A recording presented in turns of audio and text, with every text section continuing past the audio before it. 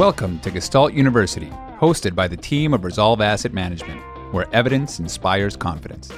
This podcast will dig deep to uncover investment truths and life hacks you won't find in the mainstream media, covering topics that appeal to left-brain robots, right-brain poets, and everyone in between, all with the goal of helping you reach excellence. Welcome to the journey. Mike Philbrick, Adam Butler, Rodrigo Gordillo, and Jason Russell are principals of Resolve Asset Management. Due to industry regulations, they will not discuss any of Resolve's funds on this podcast. All opinions expressed by the principals are solely their own opinion and do not express the opinion of Resolve Asset Management. This podcast is for information purposes only and should not be relied upon as a basis for investment decisions.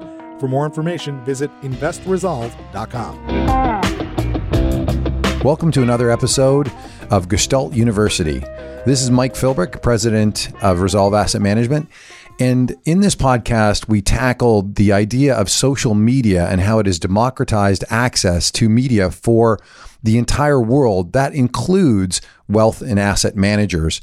This unprecedented opportunity allows the capture of investment mindshare via digital marketing like no other time in history.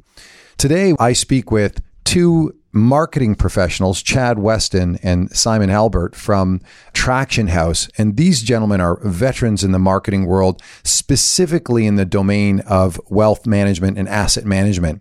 Also joining us in the call was Justin Castelli from RLS Wealth Management. Now, you may know Justin from his podcasts, YouTube channels, webinars, and whatnot. So here we have a veteran in the field of digital media in the domain of wealth management who shares some of his secrets and tips. I think you're really going to enjoy this. Together, we go deep and tackle the applications of digital marketing as it relates to wealth and asset management businesses, the network effect and the potential impact on your client and prospect marketing, what you might expect as a workload, how to get started, the type of content you should focus on producing, how you might go about differentiating your marketing and selling from others in your particular area of expertise. I think we covered it all, from niche markets to changing the paradigm of know, like, and trust in a digital economy. I think if you're like me and think about working on your business as much as in your business, I think this particular podcast has a number of gems and will either get you started if you're thinking about the opportunity that this provides to you, or if you're a professional who's been at this for a while. I can tell you that Chad Weston blew my mind several times along the way. So without further ado, let's get started. Welcome to Resolve's podcast. I am joined today by three extremely established guests in the world of digital marketing, where we're going to talk about the paradigm shift that's coming on in the world, the way that the commoditization of certain areas of our world is changing the way that we think it's changing the way you should think about the whole marketing and sales process for your businesses in the wealth world. And so today I've got two gentlemen from Traction House with me. I've got Chad and Simon. I'll leave it to the listeners to look up Traction House on the web and take a look at the various things that they do. I've also got a wealth management guru / digital marketing wealth management guru, Justin Castelli, with me today. And what I'm going to do actually is I'm going to pass it over to you guys just to give us a little bit of your background. So my name is Mike Philbrick. I'm the president and founder of Resolve Asset Management. And so maybe I'll flip it over to you, Chad, give us a little bit about your background. Thanks. Fantastic, Mike. Thanks for having us on. So yeah, my name's Chad. I'm just working with Simon in the last 2 years. We're in startup mode right now with Traction House. And prior to that, I had a lot of experience in storytelling, digital brand building, really just communicating value propositions through digital channels and different formats and mediums. A lot of stuff in pitch decks, e-learning programs, websites, that kind of thing. So a lot of experience, diverse, different verticals, just really understanding core message and core philosophies of companies and communicating that to their stakeholders and to their audiences. So it's been a lot of fun. And I met Simon a year and a half ago and we hit it off really well and formed Traction House, and it's been a blast ever since. Simon here. I spent the last 5 years in San Francisco, where I was running and building marketing teams for Series A startups. And now with Chad at Traction House, I'm essentially just helping finance professionals, investment bankers, and stuff like that employ those skills. Awesome. Justin. Yeah, so my name is Justin Castelli. I'm a financial advisor, founder of RLS Wealth Management, which is a registered investment advisor down in Fishers, Indiana. And I'm bummed that I wasn't able to make the trip up to Toronto to record in person, but I'm excited to be on. My angle to this whole social media marketing and digital marketing. I have no background in it. I've been an advisor my whole career. And when I started my firm, which interestingly enough, I didn't even realize it, but today marks 4 years from the day that I left my last firm to start RLS Wealth Management. So today's a big day. I just knew that this was the way I wanted to grow, and I was just going to figure it out along the way. And I've had what I think is a lot of success, and it's been a lot of fun. So everything I learned has not come from a textbook. I have no marketing background other than I've just been trying things out along the way and seeing what people are doing and having success and putting my own spin on it. I'm self-taught when it comes to this. I think that's what we're looking for. And I hope listeners can appreciate that the mix that we have on today's podcast. You've got Justin, real world experience, asset management, who have been doing this for better part of 10 years and have suffered many slings and arrows along the way as we've learned more and more. And then we've got two exceptional talents at Traction House who are actually specifically taking well-established marketing practices and then bringing them right to the advisor and small asset manager and large asset manager. So we're going to talk about the actual network effect that's occurring, why we think it's appropriate that you as a small asset manager, medium asset manager to wealth advisor should really be taking this paradigm very seriously and this opportunity that lies in front of you, and share some best practices, some tactics. But I think what I'll do first off is I want to pass it over to Chad because he really summarized this paradigm shift that's occurring. And I don't want to steal the thunder. And the combination of words was so beautiful, I could not hope to replicate it. So maybe, Chad, you can just kind of broaden our horizons, especially for those, for myself and Justin, we've kind of bought in. But I think there's a lot of people out there sitting on the fence and they're like, I'm not sure if this is real. I'm not sure how to do it. So help convince us on why this is such a real opportunity. Yeah. A few years back, you guys might be familiar with a book called Platform. It was written by Michael Hyatt. And the premise behind Platform, this is probably about 10 years now, where it was essentially setting yourself up digitally to build a tribe of folks or a tribe of early adopters or people that are your core fan base. And the way you did that typically was setting up an omni-channel brand presence digitally. So that's your website, that's your Twitter accounts, and that's conversing and taking time to participate in conversations omni-channel online.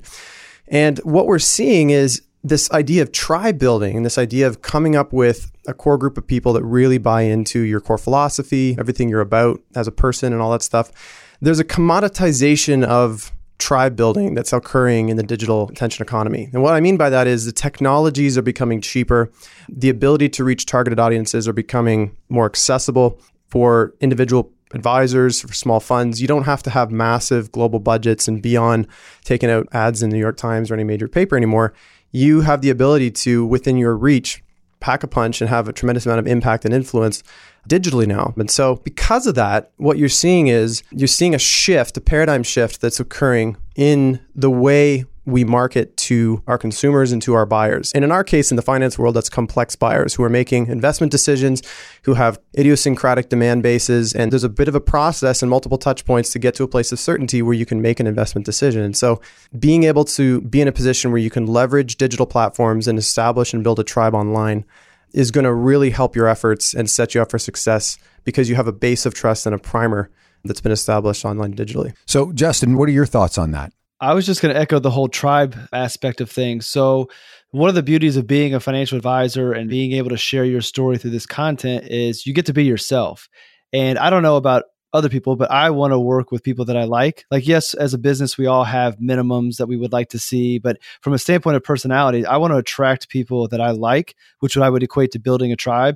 And the best way for me to do that is to share my views, let people know who I am, so that if they're following me long enough that they want to reach out to work with me, they already know the important things about me, and they're already going to know the things that might turn them off on me as well. So building the tribe is very big, but it boils down to letting people know who you are and basically creating fans who want to work with you. So you're attracting people who like you for who you are and the things that you stand for and the interests that you have, and you're deflecting people who don't like those things, which chances are they probably would have been problem clients anyway. That's a really great point. I think the other thing that I've heard in today's world of this network effect, where you can build that audience that is truly a reflection of your values, oftentimes the people joining your tribe are joining your tribe not because of actually what you're saying, but actually what being part of your tribe says about them. Is really this opportunity to customize your message, be authentic with your message, and that will be a custom message, which will attract a certain tribe, which will truly be, I think, something that you can work with. Like you say, you get less of those, I'll call them incongruent clients that aren't quite your value base. And that's a pretty interesting opportunity, especially in the world of network effect, right? In the world where we have these technology platforms that allow for the build out of a social tribe. Yeah, absolutely. I think that one of the big core concepts behind what we do and what we're talking about right now is the concept that, and this really hasn't changed for thousands of years, that people buy from people that they know, like, and trust. And really 50, 100 years ago, that was holding events. It was talking in different places where you maybe get to reach 10 people, 50 people. But now the different tools that we have allow us to build those big tribe, because with one tweet, you can maybe reach 1,000 people. It's a big thing that we keep playing on every single day with our clients, for sure. I wonder too, if maybe I can get your thoughts, just jump in, marketing versus selling. I think there's something there. Who wants to grab that? Sure, I'll jump into that. So one of the things that I would like to set up the context here is to think about the idea of a complex sale versus a simple sale. A simple sale is like buying a t-shirt on Amazon or something like that, where you really leverage social proof. You look at a couple of reviews and you can pretty much get to a place of certainty without a human being involved. You can make that purchase and you can acquire your asset. But when it comes to complex sales, and when we think about complex sales, we're thinking B2B, we're thinking finance, investments, stuff that requires multiple touch points, longer sales cycles, a lot more involved in the decision-making process. The core shift that we're noticing is more and more and more of the certainty spectrum is being achieved online in the complex sale world. So people are self-educating themselves. I think there was a recent study that said up to 60% or more of a decision-making is happening online in a complex sale now. And what that means is people are, from a buying behavior perspective, they are taking time to research and look into you and invest time in getting to know you before they talk to you, before they actually are in a position where they want to hear your pitch and your sales stuff. And we're in a binge economy. We're in a binge era where you jump on Netflix, you're used to binge content consumption, that kind of thing. If you're not set up with a platform where people can come and binge you and soak up your podcasts and your videos, your blogs, your tweets, and get to know your personality on a digital level, that's really where I think marketing has a good place nowadays, is really establishing a personality and a brand presence before the sales process begins. It's making them know, like, and trust you before you ever get the chance to talk to them. So maybe, Simon, you can expand on that a bit more. What does it mean about my digital presence, or what does it mean about my presence, that whole concept? What should I be worrying about as an advisor, or what should I be striving to achieve now that we've set the table and said, okay, you're going to have this learning that happens beforehand. So what does that make my content look like? How have you guys tackled that? And what do you think that would be for the advisor in the asset manager world? Yeah, absolutely. I mean, you want to talk to your clients and you want to make sure that you have a good idea, or you have a running list of all the questions they can ask you, or the questions you hear often. And then you really want to create a content calendar. And when we say content, it can be blog posts, videos, podcasts like these. And it's something that you want to do on a pretty regular basis, so every week, for example. And really what you're trying to do there is you're trying to show thought leadership often, and really get those people that are on LinkedIn, that are on Twitter, that consume that content to go, hey, Mike knows what he's talking about, right? I trust this guy, and I trust that if I call him, he's going to have the answers I'm looking for. As you mentioned, Chad, there's this process of learning that's going on pre-sale. And so if you don't have the content out there to help them through that pre-sale learning process, it's less likely that they're going to do business with you because there's so much other competition.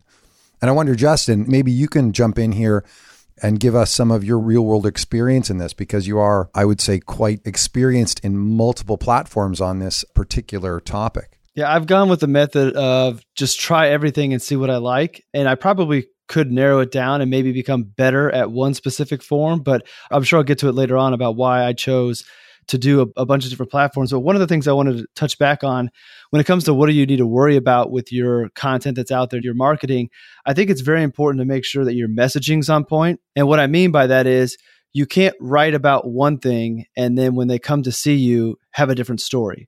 And on top of that, you can't preach that you're going to do one thing with clients and your existing clients never see that. So you run the risk of, if you put out content you think people want to read and hear, but they get a different experience when they come work with you, or your current clients don't experience that at all, I think you run the risk of making people upset or turning people away if your messaging doesn't match what they're really going to experience. So I just wanted to put that out as far as something to worry about. Is make sure the messaging is on point and consistent with what the experience is going to be. Another thing I was going to throw out there, just to bring a different perspective, I probably would drive Simon and Chad crazy with the way that I do things. And it works for me. And I want to share this just because there are things that obviously work, like having a set marketing schedule and a calendar to put things out makes total sense. But depending on your personality or the way that things are set up, that may not be realistic. I'm a prime example of that. I've tried to have a consistent schedule of producing content on certain dates and certain frequencies, but it doesn't work for me for two reasons. One, my creative juices don't always flow. So I may want to try to post every Wednesday, but if I sit down throughout the course of the week and just can't get something out, then I would rather skip a Wednesday and make sure that the quality of my content is good, not so much the quantity of it. And the other reason is I'm a solo advisor right now. I have a director of operations who helps from the admin standpoint, but I could have every intention of writing to put out on a Wednesday or whatever day it might be. And if a client needs something, prime example, I had a client call last night that she wants to buy a house. That threw my evening off in the beginning of my day because I was working on her plan, trying to see if it works for what she wants to do. So it's great to have that calendar. But if you struggle with that, I wouldn't lose hope, because at the end of the day, if you find the time to get the content done and you get it out there, it's going to live. So whether it's consistently every day of the week or not, if it's there when people search to find you, that catalog has been built and that library is there for them to find. So I totally get from a marketing standpoint that have a schedule, do it set, do it consistent. And I see why that makes sense, but it doesn't always work out that way when you're running a business and a parent at the same time and have clients to take care of. So I just wanted to share that if anybody out there struggles with being consistent with posting at the same day or whatever frequency, don't lose hope on it. Just keep on creating and put it out there. And maybe with time, you develop that habit. I have yet to find that schedule. Justin, I totally appreciate what you're saying. And I don't want to sugarcoat this for the audience that's listening. Deploying and executing on a content calendar is a heavy lift. It's a commitment. It's not something that you take lightly. It's something that takes time and effort, especially to put out stuff that's real, original, thought leadership, impactful stuff. And so one of the things that we typically would think about when we're tackling this challenge is go for quality, not quantity. So don't try and post 5 times a day just because you think you need to post 5 times a day. Really post when you've got something meaningful in the pipeline that you think you can share that's going to be really helpful. If you're sold out to bring value to your customers before they ever meet you, it's going to show through your content. So just make sure that, I just want to empathize with the audience. Like if you are taking on challenges of making podcasts and writing blog posts and you are down and out and you're finding it stressful, you're not alone. Even in the professional marketing world, we face that all the time. It's a difficult challenge, but we're convinced and pot committed that it is something that's worth it. So to prime the market and build that base of trust that you need. Yeah. And the fact that it's hard, that's the beauty behind it all. If it was easy, every advisor and every firm would be doing it, and the value behind this, I think, would be minimized. But I have no way to pull, but there's got to be somewhere statistics showing like how short-lived a blog is. So somebody gets ambitious, they're going to write a blog, they do a couple posts, they don't get very much feedback because early on, you're not going to get a lot of traction. It's the long game. You've got to be doing it for the long haul. You've really got to be committed and buy into that this is the way of the future, I think. Like I'm all in on content creation. I spend no money anywhere else to try to grow my business. It's straight up take good care of my clients and put out content, and that's going to be how I grow. So you got to go for the long game, but the fact that it's hard, I think, is what makes this so valuable, because the good content, there's not a lot of it out there. And depending on what circles you run in, I'm very active on Twitter, finance Twitter. So it seems like everybody has a blog and it seems like everybody has a podcast.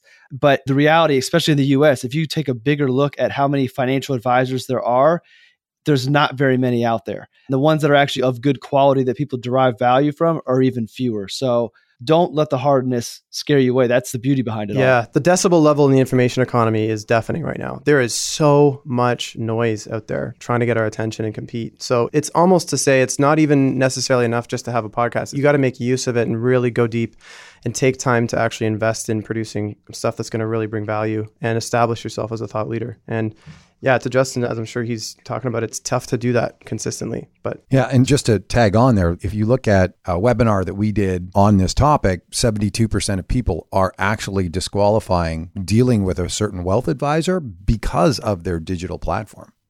So when they're going through talking about where the evidence is, that is very true. That look at yourself, look at your own behavior when you are going to buy something. So let's say you're a wealth manager and asset manager. Step out of that persona and step into your persona as another area of your life where you're making sort of complex decisions. What do you do? Well, you go to Professor Google and you learn about it first, and then you educate yourself a little bit, and then you make decisions. Why on earth would you think as a wealth manager or an asset manager that it's going to be any different for those others in the field? And so I just want to take a pause, a moment to summarize what we've covered. We've covered the fact that the network effect is out there. There's a paradigm shift happening in the way people communicate and the way they go through the marketing, selling, buying process. And so in order to put yourself in front of that, you've got to have content. And you didn't hear this on the podcast thus far, but when we were sort of brainstorming prior to the podcast, Justin said, well, there's one thing, you got to do the work. Right. And it's just like, there's no easy way around doing the work. You got to start doing some work and creating some content. So that network effect allows you to build a tribe. You want to be authentic in that, something that we can touch on. There's a couple of different ways you might approach that authenticity and how you might want to do that. So we'll jump into that next. We talked about marketing versus selling, the fact that marketing does most of the lifting. Selling is what you're used to. Selling is, hey, I'm at the golf club and let's do business somehow. I think that lacks scale. What we're talking about with the network effect and the fact that you've had this total democratization of the medium world is that there's a low cost of entry. Justin, you said that it just didn't cost much to get all the equipment to launch everything. You can set a written blog up for next to nothing. Like you could go buy your domain, get a WordPress domain for free and start writing. And it might cost you, I don't know, $35, $40. It's not real expensive. And even people get intimidated by video. You could get a good video set up for less than $1,000. And I'm sure there's plenty of people out there spending more than $1,000 on their marketing budget. So yeah, the barriers to entry to get started are not very high. And then I heard consistency of message is probably the primary importance. And then if you can be consistent in your timing, it's good, but it's more of a nice to have. The first thing is if you're going to start doing something. And I think to Justin, he's doing it on his own. I will say that Traction House does a lot of this for you. One of the things they do is they provide the marketing calendar. They help you with a systematic way to attack this problem. So I think that is something that should be considered. If you're like, I just don't have the time to do this, I want to outsource it. That's something to do. And I think Justin as well, you are putting some things together to help advisors along the way as well, I believe. Very early stages, but that was kind of a byproduct of doing all this stuff. That you're talking about building tribes. I set out to build my tribe amongst potential clients. But what ended up happening is I built this tribe amongst advisors. And I've had a number of calls over the last year just talking with advisors who want to get started or thinking of breaking away and want to use content creation to help grow their business. And it's in a conversation that I really enjoy. And I'm getting these inbound calls. So I thought, well, why don't I just set up maybe a consulting business on the side that I can do one-offs here and there and see what happens from that standpoint. So yeah, at the very beginning stages, I'm working on getting the LLC set up and see where that goes. I like it. As a person who observes this, because I've had lots of people ask us, I would say that sort of the idea of harnessing platforms, as it were, is not that difficult. This is my opinion. I'm going to throw it out there because I want you guys to comment as well. I find it's the content that seems to be the hardest thing. That's my perception, but I'd love to have the three of your inputs on that. It definitely is the content, for sure. But there's a lot of great tools out there. So if you go on LinkedIn, for example, to one of your clients' profiles and you go down to their activity, you can see what those people are reading. You can see what those people are sharing. So when it comes to actually see, if you want to take the risk out of content creation and see what they're already reading, already clicking on, that's something that the LinkedIn platform does pretty well for you.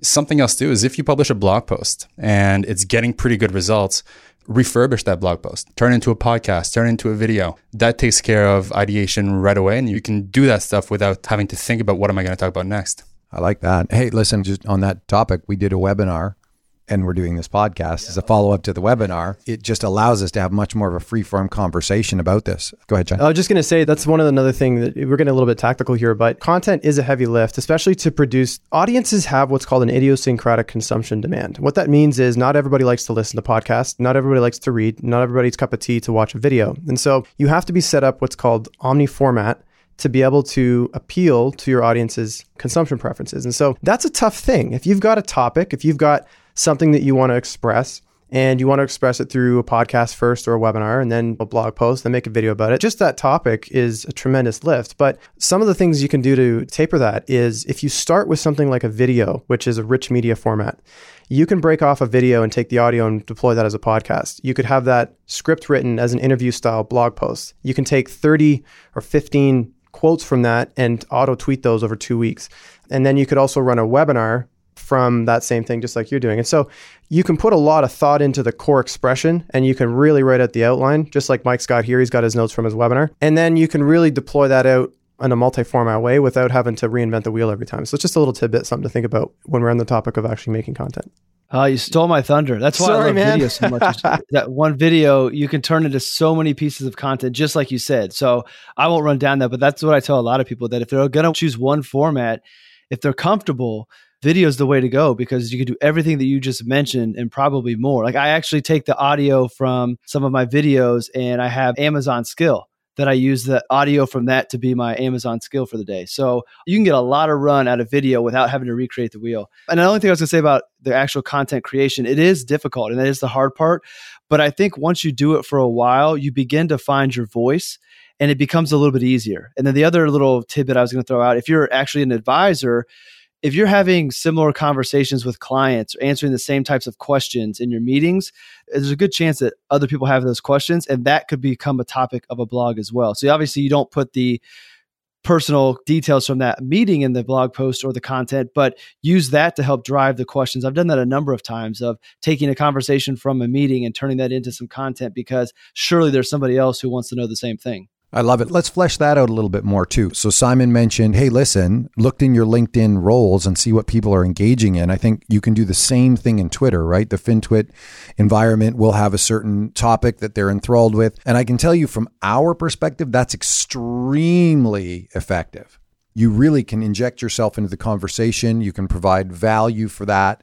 So we've got listening to your tribe as they broadcast their thoughts. We've got Justin talking about listening to your clients as they chat with you, because if someone asks the question, then you know there's three other people. If two people ask the question, there's got to be half your client base has got to be thinking about that. Where else can we create content ideas? What else have we got to help our audience? Even outside of that, just be fascinated with the core niches that you own. And we'll get into that in a second about jumping ahead of the gun here with some strategies, but no, jump on it. It helps to be niched down. And the term niche down basically means, like, there's a webinar we ran not too long ago, and I pulled up an example of a financial advisor website landing page that I really liked. And one of the things that he does is he's niched down. He helps dentists and he helps retirees. That's it. He doesn't help anybody else. Those are the two folks he goes after. And so if you're going to own those niches and you're going to specialize in that group, be fascinated with the conversations that are happening online. Look up all the articles, set up Google alerts and stuff like that, and you'll get inspired. I mean, from a creative standpoint, when I'm on the hook to build a site or build a brand or build a keynote, the first thing I'll do is I'll get offline and I'll just go find inspiration. I'll put myself in places where I can intake quite a bit and generate a lot of ideas. So don't feel like you just need to sit in your office and just ideate and come up with all this stuff from scratch. A lot of good ideas come from conversations that are already happening online. So take time every morning, even if you just schedule half an hour, to just bring yourself up to speed on all the stuff that's going on, and then share the article, commentate on it, drop some thoughts, get some conversations going. That kind of stuff is a little lighter on the load in terms of content. Yeah, there's a great tool that we use called BuzzSumo. And in BuzzSumo, you can type in investment management and it'll show you all the top articles that have been read and shared within that space in the last 6 months, 1 week, couple of days, etc. And you can also see who's sharing that stuff. So that helps you come up with good content, and it also helps you reach out to maybe influencers so that they can share that content, and it takes the risk out of that stuff. I would add there's oftentimes the questions you can ask yourself, right? So if I were starting out today, what do I wish I knew? Or what do I know now that I wish I knew when I started?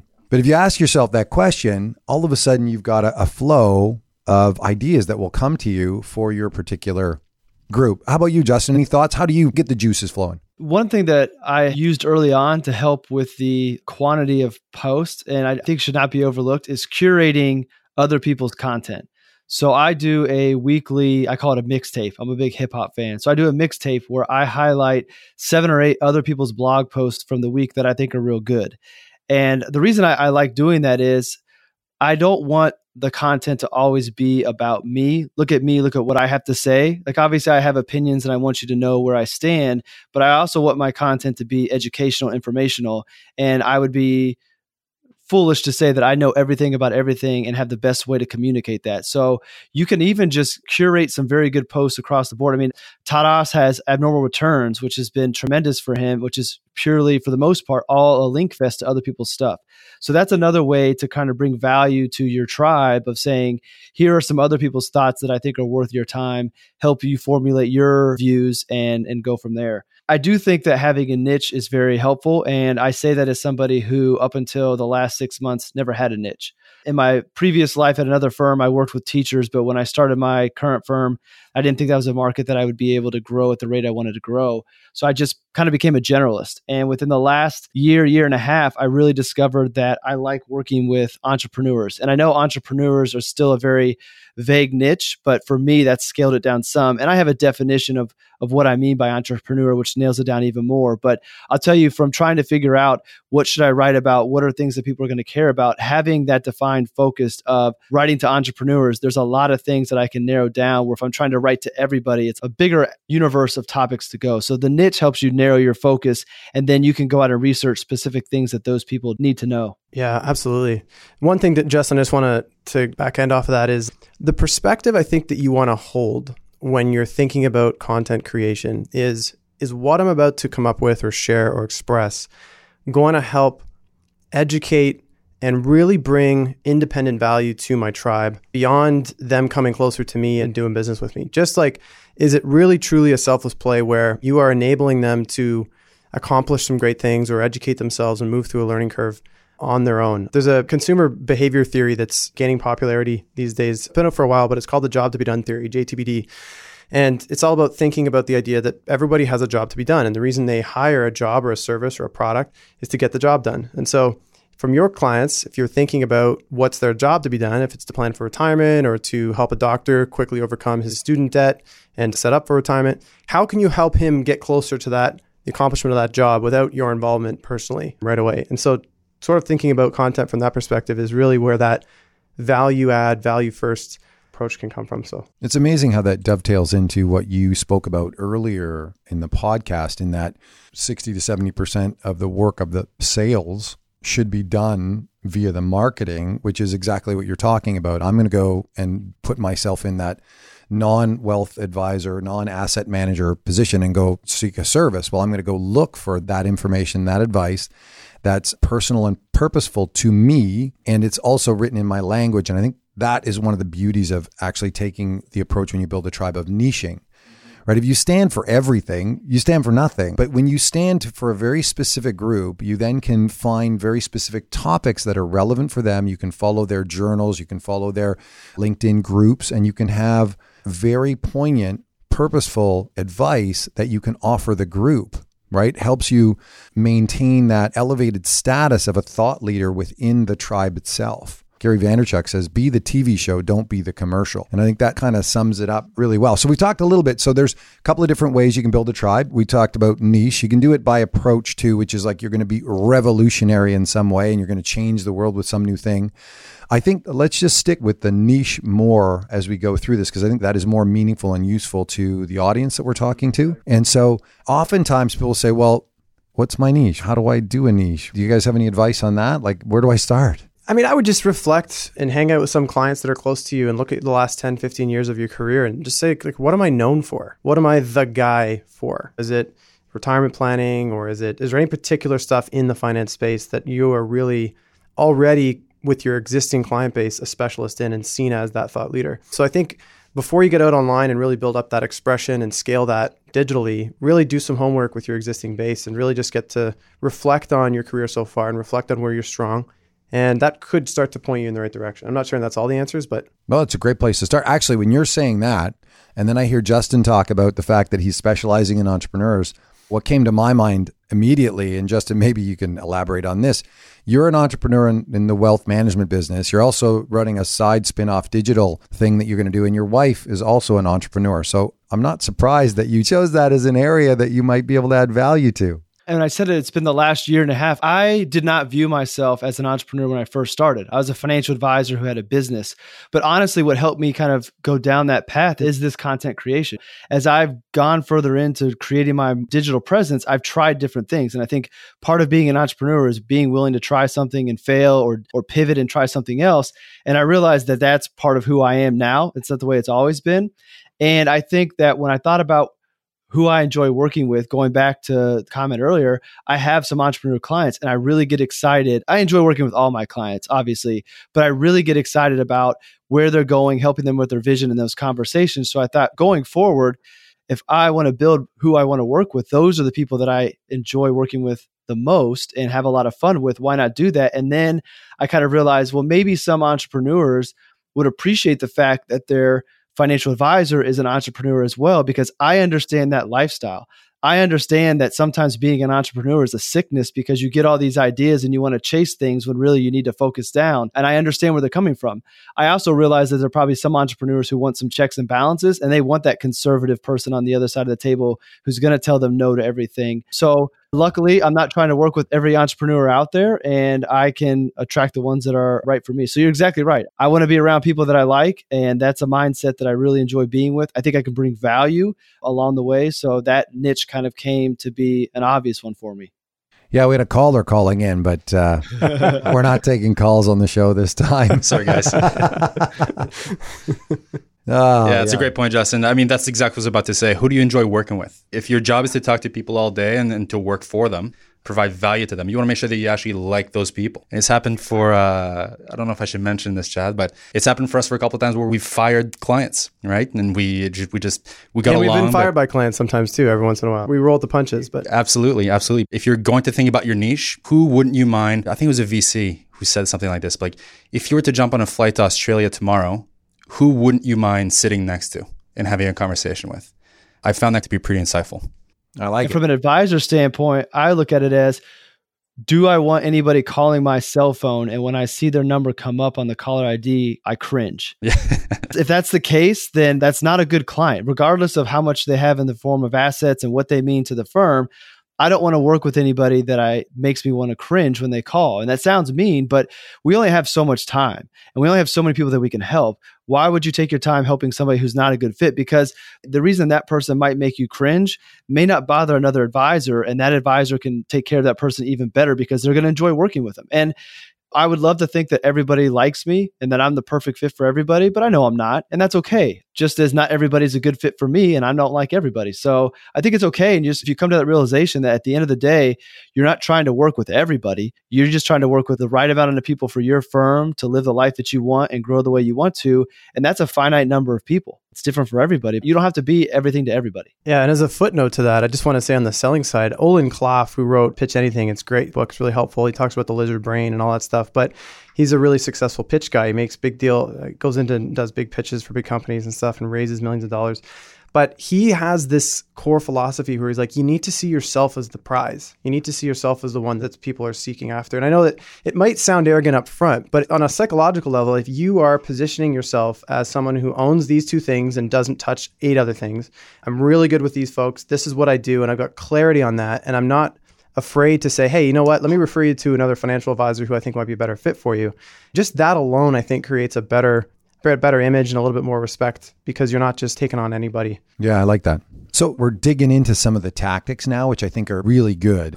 How do you select a niche? How do you come up with some content for those niches? That's great. So we covered some topics there.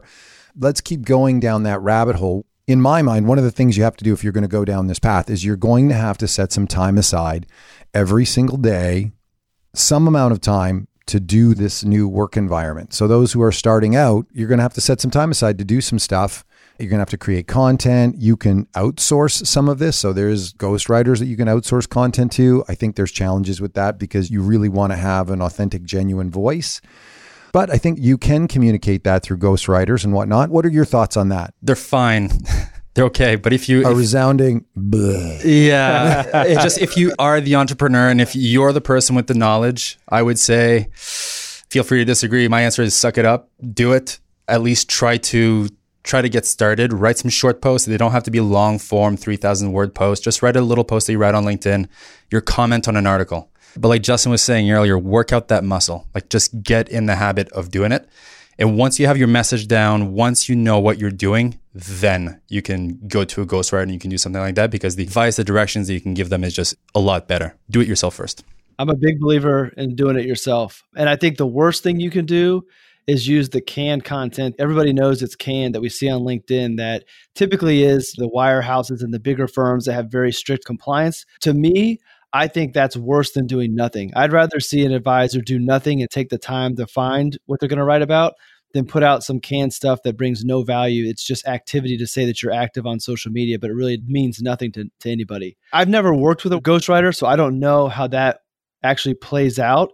And maybe you can get to the point where they can really capture your voice. So it is your words coming across, and maybe you just dictate it to them and they put it out there. But I'm a big believer. I mean, Mike said being genuine and authentic. Those are words I use a lot. I think that your content, if you're going to go into this and you buy into it, it has to be you. I think that if you're not a good writer, then you give it a try speaking, and you give it a good try doing video, and find that way that you can communicate. There's got to be a way that you can get your message out there and find the mode of communication that allows you to do that. And that's where you go. And then later on, if you can add other things, great. But I think you need to create your own content yourself and be authentic with it. Yeah, absolutely. I was just going to say, I mean, I found a site the other day. I won't say what it is, but I mean, they had a library of pre-written blog posts where you just grab one on any finance topic, switch 3 variables in your names, and then deploy it. And I'm like, this is the kind of stuff that's contributing to the crazy noise that's in the economy right now. Just grab an iStock, cheap iStock photos and throwing that in your newsletter. People can tell it's iStock. Yeah, I think Justin's right. It's worse than doing nothing. I'm so glad you guys said that. Yeah. Do the hard work, guys. Do the hard work. Buckle up. We've tried at Resolve to produce more content by trying to convey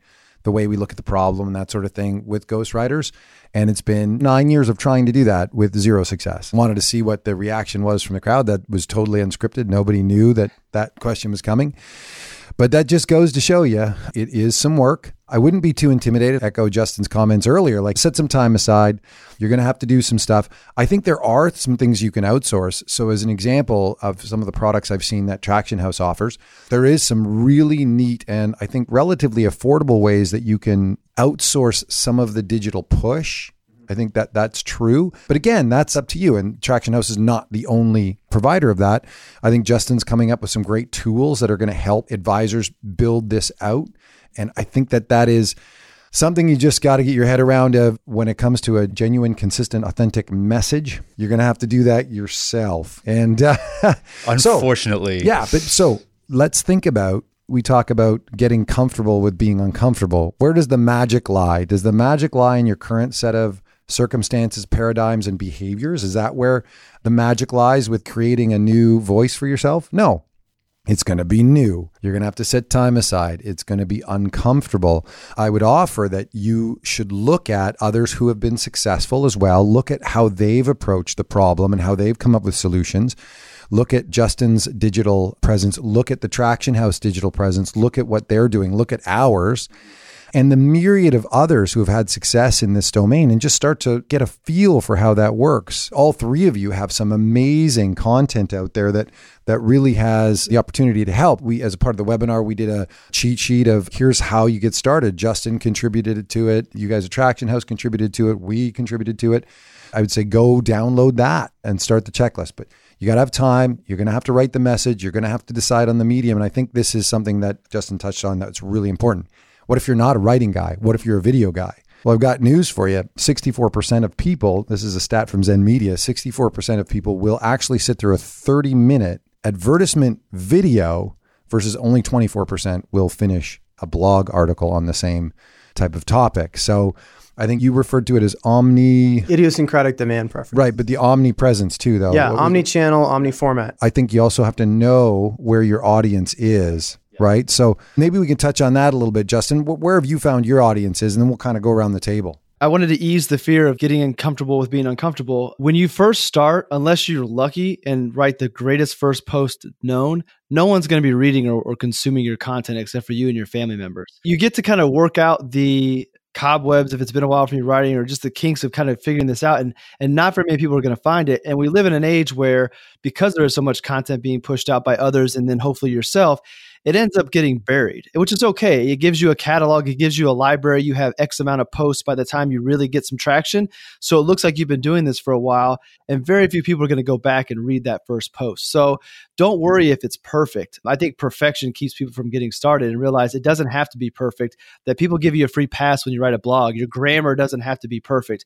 Your videos don't have to be perfect. As long as they can hear you and see you, if you mess up, that's okay. And honestly, I think that keeping those little errors in there, like if you keep the phone call in this podcast, that makes it more authentic, and it gets people to see that you're a human being, a real person. So I think perfections and little minor slip-ups actually make the content better. As far as where did I see my traction, going back to not having any background in this, my goal was I just want to create content. I just kind of created a bunch of it. I put it out there. I had no real strategy other than I wanted to bring value and help educate. And then my belief was if I do a good job, that eventually people will come. So I do it all. I have actually 2 written blogs now. I have 3 podcasts. I do videos that I put up on YouTube. I do the Amazon skill. And going back to a comment early on is the fact that different people consume content different ways. And even though I'm trying to narrow down a niche, I don't necessarily only want to work with people who like to read. I want to work with people who like to watch my content as well. So I want to be everywhere so that I can find the right people for me and not miss out on them because I don't have the content there. Now, it takes time. I'm all in on this, and I don't golf. I don't go play poker with my friends. Like, my life is pretty simple, what allows me to do this, and I've really grown to enjoy it. So the traction that I've seen has been all over. I can cite Facebook and Instagram and Twitter and LinkedIn, subscriptions to the blog as all leading towards conversations that have been productive. And kind of the progression of how this has worked for me has been that the content initially did not drive inbound leads. What the content actually served as, which is very valuable, and I never thought this would be the case, is that my content initially served as validation of referrals. Meaning a client gave my contact information to a friend or family member. They go out and do the Google search and they find my content. And multiple times I've received comments of, I really like this blog post, or I saw your podcast. That's real cool. So that validated the referral that they got. And then about 3 years into doing this is when I started to see the inbound leads come. So I told you early on, it's a long game. It took a few years. And maybe if I was working with Traction House and being more strategic with where I'm placing things and leveraging SEO, which I do none of, I just put it out there, it would have been faster. So by all means, I'm not saying that you should take the route that I did, but I think putting it out there, it eventually begins to go the direction you have. If you work with a professional who knows that area and the best way to drive it to where it needs to be, you probably speed that process up. Justin, I'm just curious, it's Chad here. I'm just curious, have you, based on that 3-year journey, have you done much paid campaign, paid advertising, paid media, sponsored content, that kind of thing at all? What's your experience on that? I've only tried a few Facebook ads, and I've read that you need to really put the dollars behind those for those to be effective. And this is going to make me sound like a jerk, but the few times that I did the Facebook campaigns, and we should not judge books by covers, but the people that would respond, I could tell on the surface level weren't going to be good clients. Whether that was just the posts that they were doing and the stuff that they were, nothing that was on their Facebook page showed me that they actually were interested in finances or being responsible with their money. And I shouldn't judge people, but we're human beings and we do that. So my experience was right off the bat that the Facebook ads weren't getting the targeted demographic that I was trying to go for. And that could have been user error on what I put in there, but I haven't spent any money on actually the distribution other than those couple. All of my money has really been on starting the blog posts, buying the cameras, buying the microphones. Like, that's where my dollars have been spent. And then the distribution has just been through the free channels. Sure. That's really interesting. Thanks for sharing that. The reason I asked that is because I think that there's a very separate thought process here. There's making the content, getting behind the idea of producing content online and expressing yourself digitally. But then there's a whole other art to distributing that to sets of eyeballs that really need to see it. And HubSpot, which is a digital marketing, they're a client relations management tool. They, for like 10 years, were totally against paid advertising. They're like, this isn't happening. You don't need it. Just all inbound. And just recently, some of their senior guys have come on and said, it's just too noisy now. If you're not putting some budget behind your blog posts, behind your sponsored content, the chances of it surfacing to visibility is going to be less and less just because there's so much content competing for people's attention these days. So, but I do think that is an area, if you are going to spend a little bit of budget, make sure you seek out somebody that has a little bit of experience with the art of that stuff, because you can quickly throw down a couple $1,000 onto Facebook ads channel or LinkedIn and it's gone in a hurry and you haven't really been set up to learn from it or optimize from it. And so once you have that content, you're proud of it, and that might be something to think about, but it's a case-by-case basis. I'm not saying go drop $3,000 on LinkedIn tomorrow, but it is definitely something that could be useful. Our experience is that content is king. It's sort of like real estate and location. They're really got to strive to get the good content. I'm sorry, there's no easy road. Again, that's where the edge lies. So how many people are going to just shrug their shoulders and say, I don't want to do it? The more, the better. That's what has allowed for the opportunity for, I think, early adopters to take advantage of it. And now we're getting a bit more of a crowded space. So you've got to think about really kind of being targeted and optimized in the way you want to do it. And I think this is another area where niching comes in really handy. If you're not trying to sell to the world, if you're selling to the smallest niche of niche, I'm with dentists who do dental work on seniors in the state of Oklahoma, you're going to have things that, first of all, the market that you're trying to attack is far smaller. So you can niche down your target and it costs you less, and you can be there all the time, right? You can be there every moment. If there's a 75-year-old who has a root canal, you're there in Oklahoma. But like, it's all right. I know that's okay for some people. That's some absurd niching, but that's how good it can be. Like, that's how you have to think about things. Think about this. If we're going to go and compete with Tide, right? And we're going to wash clothes, we can't compete. But if we were going to say, okay, well, what does our detergent do that theirs doesn't? Well, it actually has this unique chemical in it that gets out axle grease from trains. And so all we would sell to are the mechanics that work on the axles of train cars, and we would own that market. And snowballs too. Then you get invited to the Axle Train Conference where you get to speak to Axle Train folks. Precisely. Yeah. You become an expert in the field in your niche. And so kind of a circular conversation. Niche creates an easier way to have content. You do, I think, have to think about where your tribe is. So is it a LinkedIn tribe? Is it a Twitter tribe? Is it a Facebook tribe? Is it a video tribe? Is it an audio tribe? But don't underestimate the power of the mediums that we are discussing today. The vast majority of people, even though it's getting crowded, my estimation is still that the vast majority of people in the financial services business are not there with unique messages. I think, as you mentioned, Chad, and confirm this for me, it's the shitty content that's now flooding. The good content is harder to find. Yeah, it's just, we talk about a noisy information economy. There's just so many things competing for our attention. Pull up your LinkedIn feed and start scrolling and look at all the things bidding for your attention. Just walk through the day and just become observant a little bit about the things bidding for your attention. And there's just so much of it. I think in the 70s, it was about 500 bids for your attention per day. And today it's between 5,000 and 10,000. And so the consequence of that is we become so picky and so particular, and we can be, about what we choose to put our attention on. And it's got to be timely, it's got to be relevant, and it's got to be high value, and it's got to rise above the noise of the content that's out there. And so if all you put out is mediocre stuff that you got off of a stock site, or you didn't really put a lot of effort into it, you're probably not going to get a lot back, and it's going to take a long time. I want to dig into a few more tactical approaches, and we'll probably wrap it up. But we talked about niche. You got to write your own content. Sadly, it's tough, but that's where success lies. It doesn't lie in your comfort zone. So what else can we do? If we were starting today, I'm sitting there as an asset manager who has that typical business, the typical kind of website that you see, that we all see. Let's go around the table. What would you say that they should do? Yeah, you touched on this when we first got started, but the first thing that I always advise people to do is take a look at your own behavior.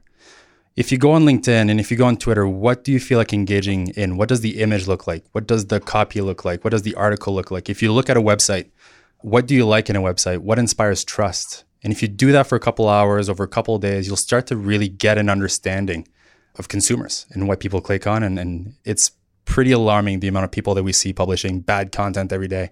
And I just think it's because they've never done that homework. They would never click on that. I know they would never click on that, but they still choose to publish that stuff. So that's how I would start. Justin? When I've talked to advisors, kind of the process I take them through, if our goal is to share our story and who we are, what we're about, I think first off, kind of look inward and see, who are you as a person?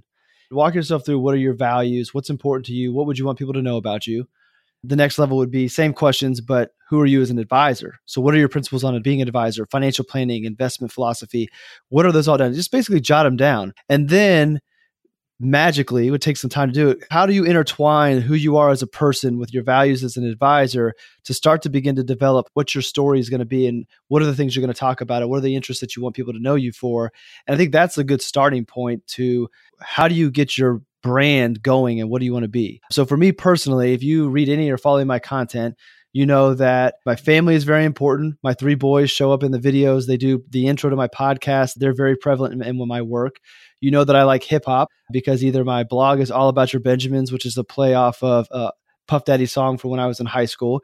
I put a mixtape out. I put rap videos in some of my blog posts. I started Spotify stations. So you know that hip hop's a big thing. You know that fitness is a big part of my personal life, and I intertwine that with my financial planning beliefs. The minuscule things, you know that I have tattoos. And historically, a financial advisor would not have tattoos. If they did, they would hide those.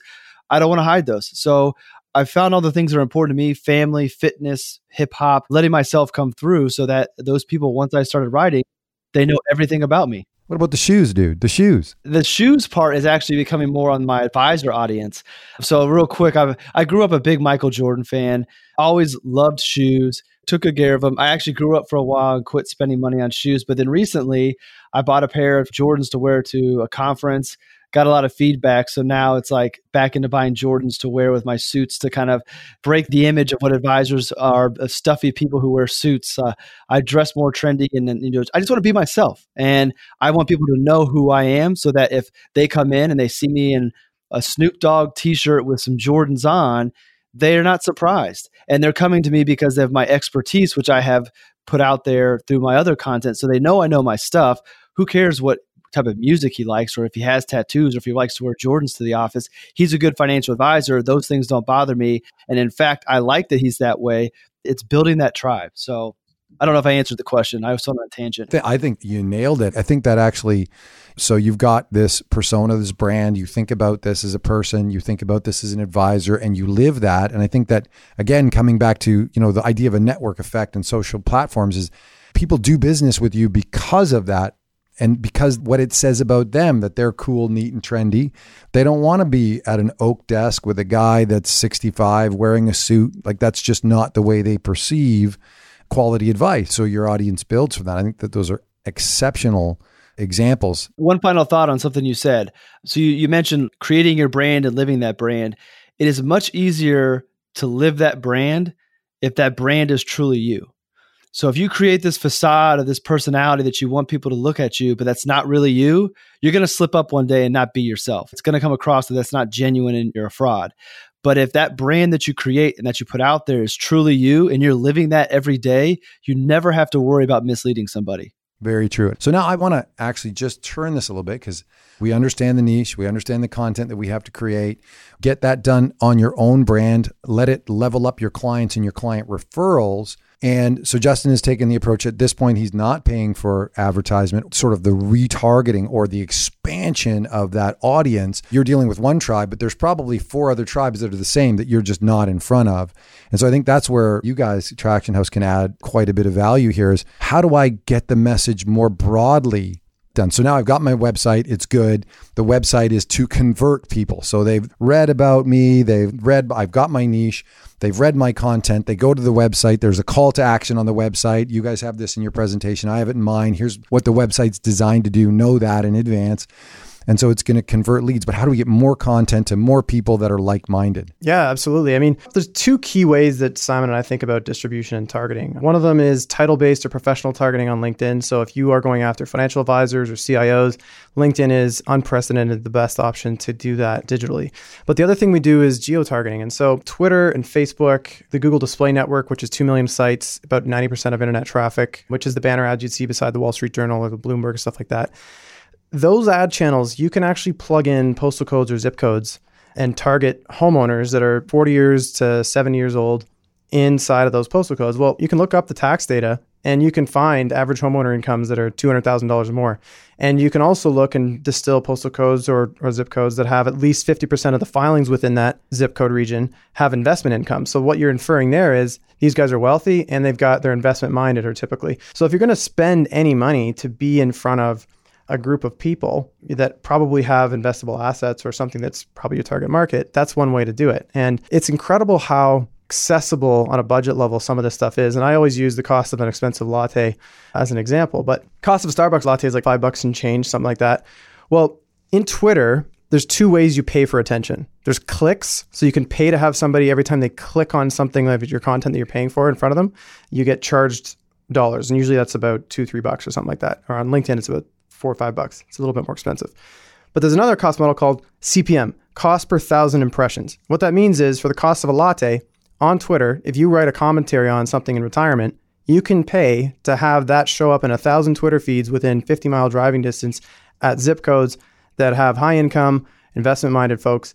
So, I mean, if you're going to start to go down the road of distribution and getting beyond the organic publishing of your content, which is the first step, obviously, that's kind of where Simon and I start to come in and think about taking it to the next level and scaling your expression digitally. But you got to be careful because a lot of moving parts and variables in that. The other advantage too is because you can be incremental in your spend. After 2-3 days, you can start to optimize and figure out what messaging works, what one doesn't. There's a lot of options there, and it's a whole other art to the science of this. Is that A/B testing? Yeah, we call that A/B testing. That's right. Yeah, for sure. I mean, the great thing about digital advertising is all the data that you get with your advertising. So if you put a billboard on the side of the street, you don't really know how many people are impacted positively by that. But if you put an ad online, and if you A, B, C, D, E test different audiences, different messages, etc., over a matter of a couple of days, you'll get to see what's working well. And after that, the ones that aren't working well, you stop spending money on those and you spend it back on the ones that are working really well for you. I like that. So you do more of what's working and less of what's not. Yeah, you scale your spend into the stuff that converts. Yeah. All that data is not really available in most other domains when you're working on this. And so am I right in the assumption that if you niche this down more, you can get a tighter, smaller audience that you might be able to be more omnipresent in? Or can you niche down like that? Or I'll give you an example. If you want to go after if you sell to institutions, you want to go after chief investment officers. There's 12,000 contacts on LinkedIn with the title chief investment officer in the United States. So you could go all in for a year and just focus on influencing that market and being in front of them. You can be outreaching to them, connect requesting to them. You can be putting content in front of their feeds. You can start groups and invite them to it, start to foster conversations digitally with that group. And over time, you're going to start to develop some awareness and subliminal priming, and you're going to get on their radar, which is the first step. If you sell to CIOs, they need to know you exist before anything else. So they have to hear about you. And then you can start to influence them and all that stuff. So this is where it gets really exciting in my eyes. Justin, do you have any thoughts there? I'm the worst person to talk about this since I don't do any of it. I just started doing call to actions, but I'll share why.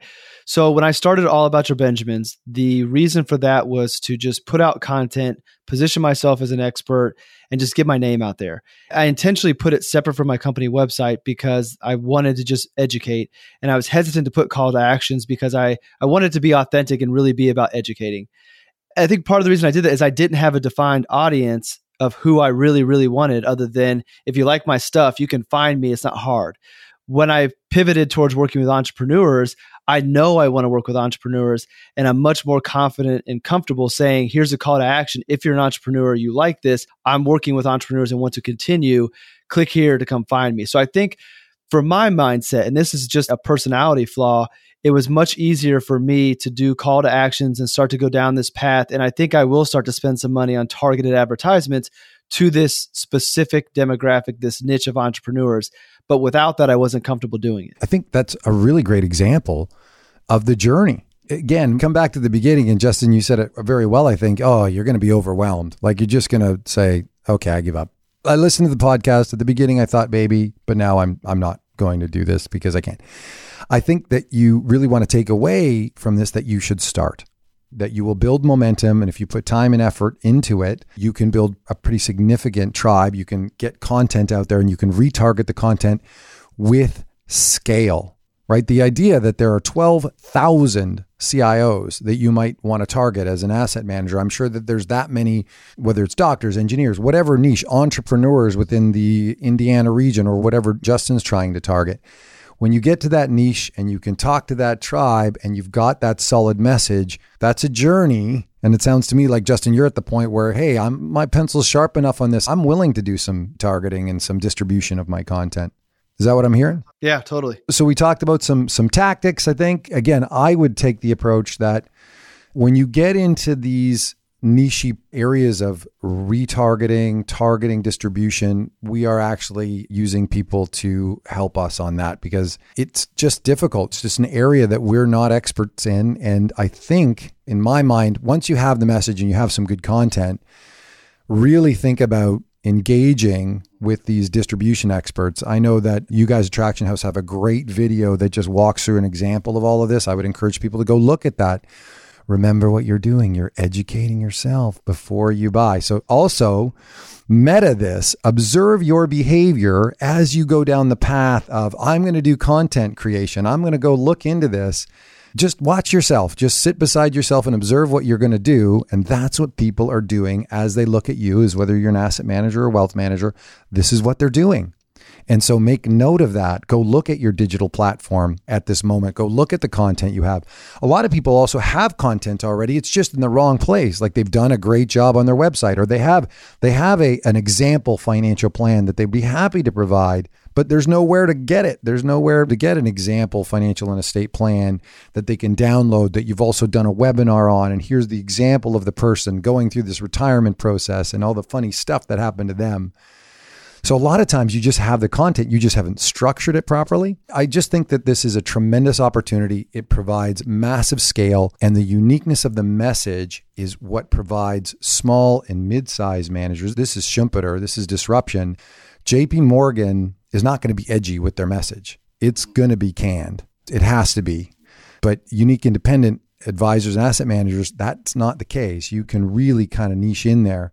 So any final thoughts, guys, as we wrap up? Just try it. Be pragmatic about if you're going to spend money on advertising, just be paying attention to it like a hawk and making sure you're aware of what you're testing and stuff like that. But no, I mean, just be prepared to do the hard work. And I think that Justin nailed it. You got to be personable. You got to be unafraid to be you. Make it evident that you're proud of who you are and you take a stand. You stand for things and you don't stand for other things. And that's okay. That's what builds a dedicated tribe, is being personal and not being afraid to let people know that this is who I am. Yeah, my last thought is it's a hell of a lot of work, that's for sure.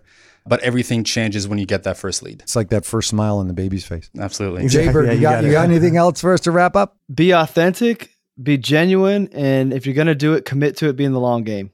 Nice. Well, gentlemen, thank you very much for taking the time. I would encourage all the listeners to actually go and peruse all of the information from Justin Castelli's content and websites, and from Traction House and from Resolve Asset Management, and many, many, many others that are out there. We're certainly not the box on this, but I hope what we've done is moved you or edged you a little bit further in the direction of taking advantage of what is occurring pervasively across our society with social platforms and with the network effect, and just building that into your business. I know a lot of folks spend a lot of time on trying to add an extra 0.5% to performance returns, but if you were to double your marketing efforts and that were to double the size of your business, the impact to you as an entrepreneur would be significantly greater. And with that, thanks again, gentlemen, and over and out. Thank you for listening to the Gestalt University podcast. You will find all the information we highlighted in this episode in the show notes at investresolve.com/blog. You can also learn more about Resolve's approach to investing by going to our website and research blog at investresolve.com, where you will find over 200 articles that cover a wide array of important topics in the area of investing. We also encourage you to engage with the whole team on Twitter by searching the handle @InvestResolve and hitting the follow button. If you're enjoying the series, please take the time to share us with your friends through email, social media, and if you really learned something new and believe that our podcast would be helpful to others, we would be incredibly grateful if you could leave us a review on iTunes. Thanks again, and see you next time.